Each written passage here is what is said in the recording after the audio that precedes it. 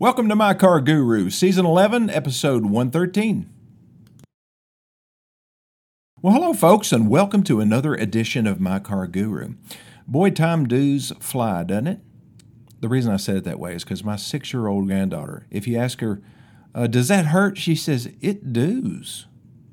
You know, and sometimes the things that they say are so cute, you really don't want to correct them. You just want to keep hearing it. But, you know, if you don't, it would be pretty bad for a 30-year-old to be, yeah, does it hurt? Yeah, it does. That would not be good. So at some point, you have to correct it. And that's what I was doing yesterday. I was correcting behaviors and attitudes. You know, when you run a business, you've got to be on top of behaviors and attitudes. Because if you aren't, then they go south, it runs off your customers. And you don't even know what's happening. You don't know that, your frontline people just aren't real enthusiastic. They're not welcoming. They're not friendly. They're not informative because they don't feel like it. And why is that?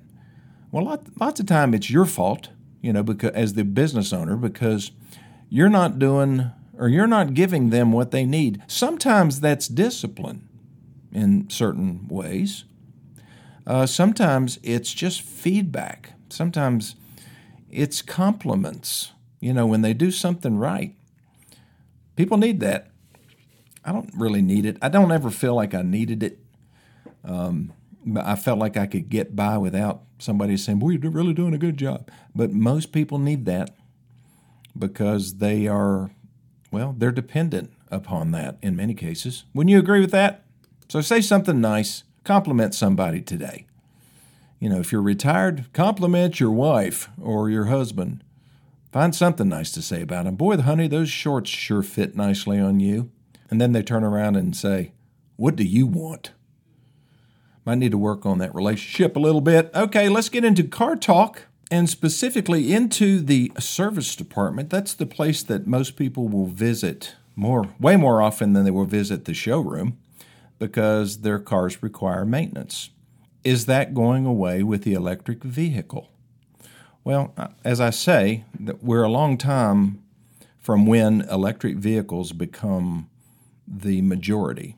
I don't think in my lifetime that they will be. I think might get up to about 20% of the total volume out there.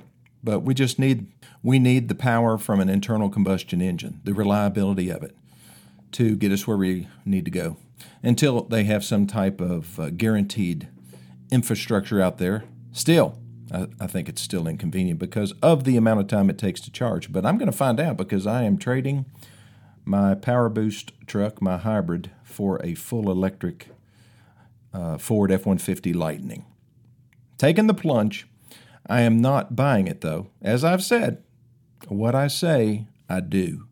And I recommend that folks not buy electric vehicles, that they lease them because the technology is going to change pretty quickly. But I'm leasing it because Ford is offering a 0.1%. Why didn't they just go ahead and offer 0? I mean, 0.1. Come on. But anyway, 0.1% is the interest rate, the money factor on this vehicle. That really translates to, 0.1 times 24. That's easy. Move a decimal. 2.4%. So as far as an annual percentage rate, it's not exact, but it's close. Take the money factor, multiply by 24, and that will give you a close approximation of what the interest rate is that the lease is based on. 2.4 is pretty low, and it's a 36-month lease, which I really don't want to be tied down to the same truck for 36 months. So I'll probably drive it for a couple years, and then I'll pass it off to somebody else that works for me, that I can trust driving it. So we'll see how that goes. But yeah, we're in the service department, and we're talking about the responsibilities of a service advisor. So that person that's sitting across from you in the service drive, you drive into the dealership, nice person comes out and greets you. Could be a porter. It could be somebody just moves cars around and gets some basic information. Or it could be the actual service advisor.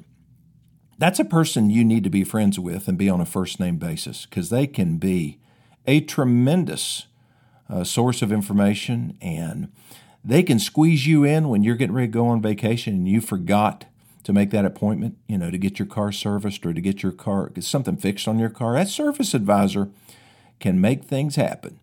Not quite as much as a service manager can. That's the boss of the service advisor. Some of the larger dealerships might have 4 or 5 different service advisors. So it's like kind of driving up through a drive-through window. You really don't know who you're going to get. But you can always ask for the one that you know and feel the most comfortable with. So Freddie, let's say that's his name, maybe on another lane waiting on another customer. You can wait. Say, listen, I just want to wait on Freddie. Okay, no problem. But what is their job? Well, their number one job is to find out why you're there.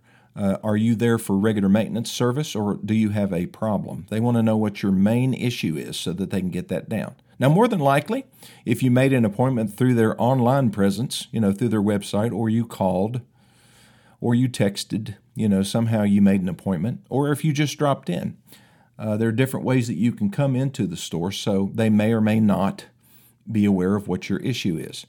I would recommend that you make your appointment online and you write down everything that you're interested in getting taken care of. Let's say that you're really not sure what your vehicle needs, that your headlights are going dim, and you're not exactly a mechanic, so you can't diagnose it. Just tell them what your car's doing.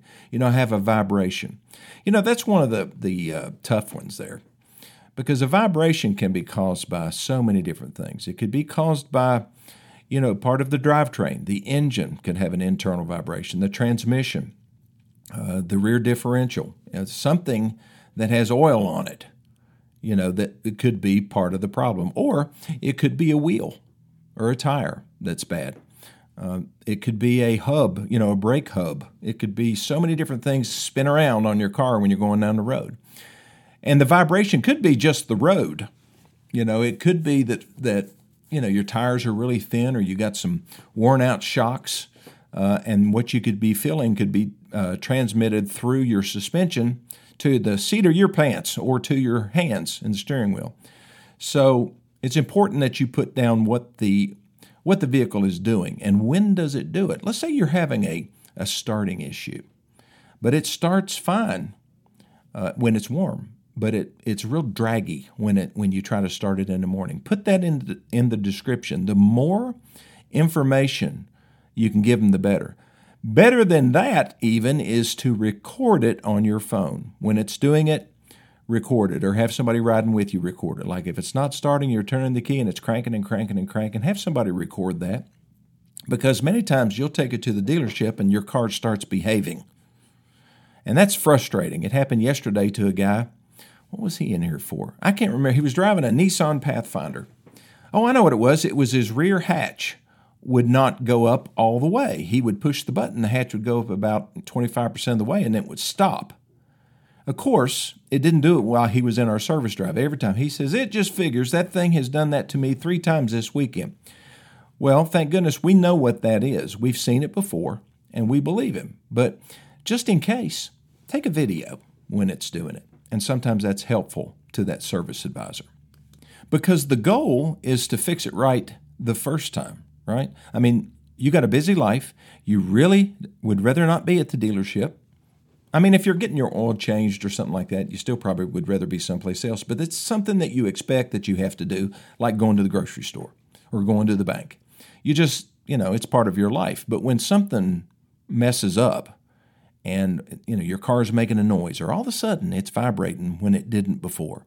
These are things that you want to get taken care of, and you want to get it taken care of one time. You don't want to have to bring it back. Now, comebacks are usually caused. The industry average is that approximately 83% of comebacks are caused by improper communication, or let's say inadequate communication between the customer and the person who ends up turning the wrenches on your vehicle, which is the mechanic. Now, unfortunately, you don't really get to talk to the mechanic. You're talking to a service advisor who is writing down what you're saying, and then an hour or so later assigning that job to a tech. All of this information is written on a repair order, and the technician is looking at the repair order and reading what he wrote. What if he didn't write down exactly what you said? He wasn't listening real well. Here's what you need to do. When the Service advisor writes down the information. Ask them to read it back to you, because then you'll know if he's really transferring the or transmitting the information that you gave him correctly to the guy who's going to be working on it. Because sometimes they don't provide adequate information for the tech to be able to fix the problem. That is a significant situation that causes cars to not be fixed right the first time. Vibrations are one of the toughest ones from a translation standpoint. What I tend to do if I have a vibration and say it's intermittent, and unfortunately sometimes they are, it comes and goes. That's typically a driveline vibration, like maybe something in the transmission that's not programmed right, or, your lockup torque converter is not staying engaged. It could be a number of different things. But if it's intermittent, it's not your tires. Okay? A lot of people say, well, I got a tire vibration. And a lot of people think that an alignment situation can cause a vibration. It won't, unless it's a really severe alignment situation where the tires are just basically scuffing down the road. It's pigeon-toed.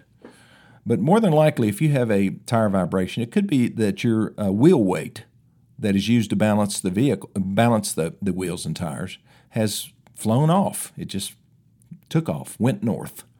And that happens sometimes.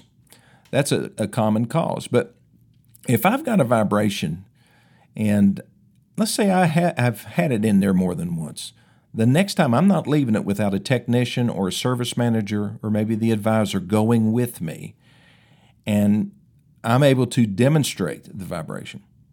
Now again, that miracle happens sometimes where you just can't get it to do it. Your car was hesitating, or your lights were flickering on and off, or your infotainment system wouldn't change channels, the screen would lock up. Of course it doesn't do it when you're riding down the road with a mechanic. That's what, Murphy's Law? Does it have anything to do with that? That's why you need a video recording when it's doing it.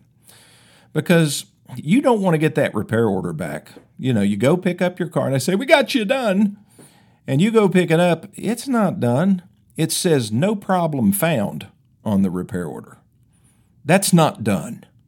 That's, they couldn't see your problem. They couldn't experience your problem. But if they can't find a problem, make sure that they close that RO and they give you a copy of it, because you want to make sure that there's a record in their books that you were there with your car complaining about that problem. Because I have seen this happen, folks. I've seen somebody come back 3 or 4 times and, we just can't find the issue. It just won't act up. And then 6 months later, the part finally fails. They come back in and guess what? It's out of warranty. Well, ma'am, we have no record of you ever coming in here. I've been in here 4 times for this problem. Well, we don't have any record of it. It's because they never opened an RO or closed it. So insist on an open RO, even if they put no problem found. Why do you want us to write an RO, Mrs. Johnson? Well, because the car guru said for me to ask for that. Who's he? You don't have to tell him. Just tell him to write you an RO. That's all you got to do. Okay, I'm going to take my first break. I'll be back here in just a minute. Okay, I am back. So we want to eliminate a comeback. As a dealer, like me, if a customer has to come back a second time for a problem to be fixed, we're not happy about it either. But sometimes you get an attitude, don't you? Or it seems like you are. Sometimes the people, well, not sometimes, just about all the time, the people in the service department are the hardest workers. And the salespeople are out there standing around waiting on a customer. These guys are going at it, guys and gals are going at it pretty much 90% of the time with few opportunities for breaks. It's easy for them to get a little stretched, a little stressed out too. But the really good ones are able to keep that smile going and make people feel welcome. But it's a challenge. I mean, you can understand that, hopefully. But still, to get an attitude, and you know what an attitude is. We've all seen it. You want them to appreciate you, and you want them to take ownership of your problem. You don't want to be turned over to somebody else. Well, I'm going to have to ask my service manager about that. Well, can you do that now? because I need an answer. This is really inconvenient. My car life is not going good right now, and I would like some attention to this problem. Well, we just have to call the factory. Well, I've been waiting for 6 weeks for you to call the factory and get an answer. I'm ready to go up the food chain. Where's your service manager? I want to see him. Well, he's not here. Well, then let me see the dealer. Well, he lives in Charlotte. Well, who's the general sales manager? Well, ma'am, he can't help you. I want to talk to him. I want to talk to somebody in upper management, please. And I'm going to be nice. And so what do you do when you get with that person? Well, you explain the history. You tell them what's going on, and you be nice, and you be calm. I guarantee the general sales manager has some authority. He knows who to call. He'll call the dealer. He'll call the service manager. He said, why are these people complaining about me? They've had their car in here 5 times, and we haven't got it fixed. We need to get this done. I might want to sell these people a car in a year or 2. And they won't come back if we don't get this taken care of. You see the connectivity here? Sometimes we think that, that person that's standing in front of us is the final word. Not in a car dealership, it's not. It may be in some big box store, that you shop at, but it's not at a car dealership. There are people who are interested in solving your problem, even when that person that you're talking to may not, take ownership of it. So don't give up. Just go to the top. Okay, what else? Car dealers are very concerned about surveys because they sacrifice money from the manufacturer if their customer satisfaction scores are not above the zone average. If they're above the zone average, they're okay. They're not going to complain. Now, some dealers, including myself, want to be in the top 10%. I always heard that if you sit on a block of ice, we have one cheek on the block of ice and one cheek on a hot oven, then on average, you're going to be comfortable. We know that's not reality, right? So nobody should aim for average. And matter of fact, in the CSI world, the Customer Satisfaction Index world, average is just not going to cut it because you are going to, you're not going to be anything special to the customer. And you want to be special. I want to be special. I want the experience to come in here. I mean, it's not like you're going to Disney World or anything, but it should be comfortable. You should feel like you're appreciated. You should receive what you expected to receive, and if your vehicle needs something, you would like it to be found. Now, some people feel like, well, they're just trying to sell me something. Well, maybe some places are, but most of the customers that I experience, we do a multi-point inspection on every vehicle we work on, even the oil changes. It takes about 10 minutes longer to get an oil change when they do a very thorough inspection of your car. We call it the multi-point inspection. I can't remember how many items are on there. But, we're not doing that necessarily to sell you something. We're doing that to make sure that if your car needs something, like it could be a safety-related stuff, or it could be something that's going to cost you a lot of money down the road. If we if we stop that leak now, then you could prevent replacing your transmission a year from now. So you'd want to know that, wouldn't you? And that is our responsibility. If somebody comes into the dealership and gets their oil changed, and then they go down the road and one of their wheels falls off, who are they going to blame? Me. They're going to blame Gateway Ford. And we don't want that. So we do a multi-point. You check those lug nuts. I don't care if you are just changing the oil. Check the exhaust system. Make sure they have the right air pressure in their tires. Check their transmission fluid and windshield washer fluid. Look for anything that is leaking to make sure that it's not going to lead to something serious. Make sure their lights are working, their brake lights, their headlights, their turn signals. Well, I just had it in your shop. Why didn't they see that? I don't want to hear that from a customer. I do if we messed up, because that's how we adjust attitudes and behaviors. I mean, if your lube tech is about to get a divorce, could that impact his quality of work? Of course it could. Is he concentrating on work, or is he concentrating on, his bad situation? So those have to be managed, and that's where the service advisor, service manager has to know the attitudes and behaviors of the people that are working for them so that they don't do something they shouldn't or overlook something. that they shouldn't. So, one of the things I try to do is give you an inside look into the way a car dealership works so that you can interact in a better way with them, so that you can understand. And hopefully this will help you. I'll be back in just 1 minute. Okay, finally, one of the most important things that we try to do is to get our people to focus while they're at work on work and serving the customer. And you know what the biggest obstacle to that is? That's right, the cell phone. It's just like, when you go to a restaurant and you see 3 or 4 people sitting at a table, and 30 years ago they're sitting there talking to each other. Well, they might be ignoring each other, depends. But most of the time they were engaged with each other, and now you see too many of them on their cell phones and they're not interacting at all. And that has infected businesses as well. It's so easy. I mean, I'm sitting here, I've got 3 computers in front of me, and it's real easy for me to, I think I'll click on, the news and see what's going on. See, I didn't have that option before because I had a computer, but it was archaic in terms of what they are now. When I first got into the car business in 1978 full-time, we didn't have much. We had a computer in our finance office, but that was about it. I remember my first laptop I bought. I didn't buy it. I leased it because it was so expensive. It was from Dell, and it was I can't remember the model. But if I had purchased it, it was going to cost $8,000. I leased it for, I think, $250 a month for so many months. I don't remember how long. But it just shows you how the technology changed. But see, now it's right there in their pocket, and it's going off. And I have thought about just telling the people that work in the shop, okay, leave your cell phones in the locker or leave it in your car. But man, people are just so sensitive anymore. It's really hard to do that. It's just become a part of their body. And you don't want to lose a master technician because you're making him, put his cell phone in his glove box. So those are some of the challenges that we face. We appreciate compliments. We also appreciate complaints.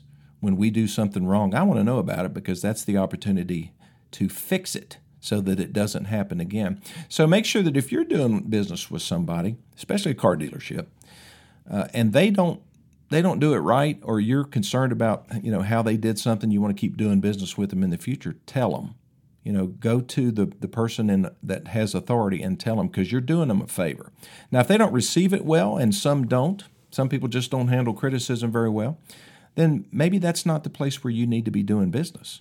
But if they do, they probably appreciate it, and they might give you a free oil change. You never know. Well, thanks for listening to this edition of My Car Guru, and I will see you next time.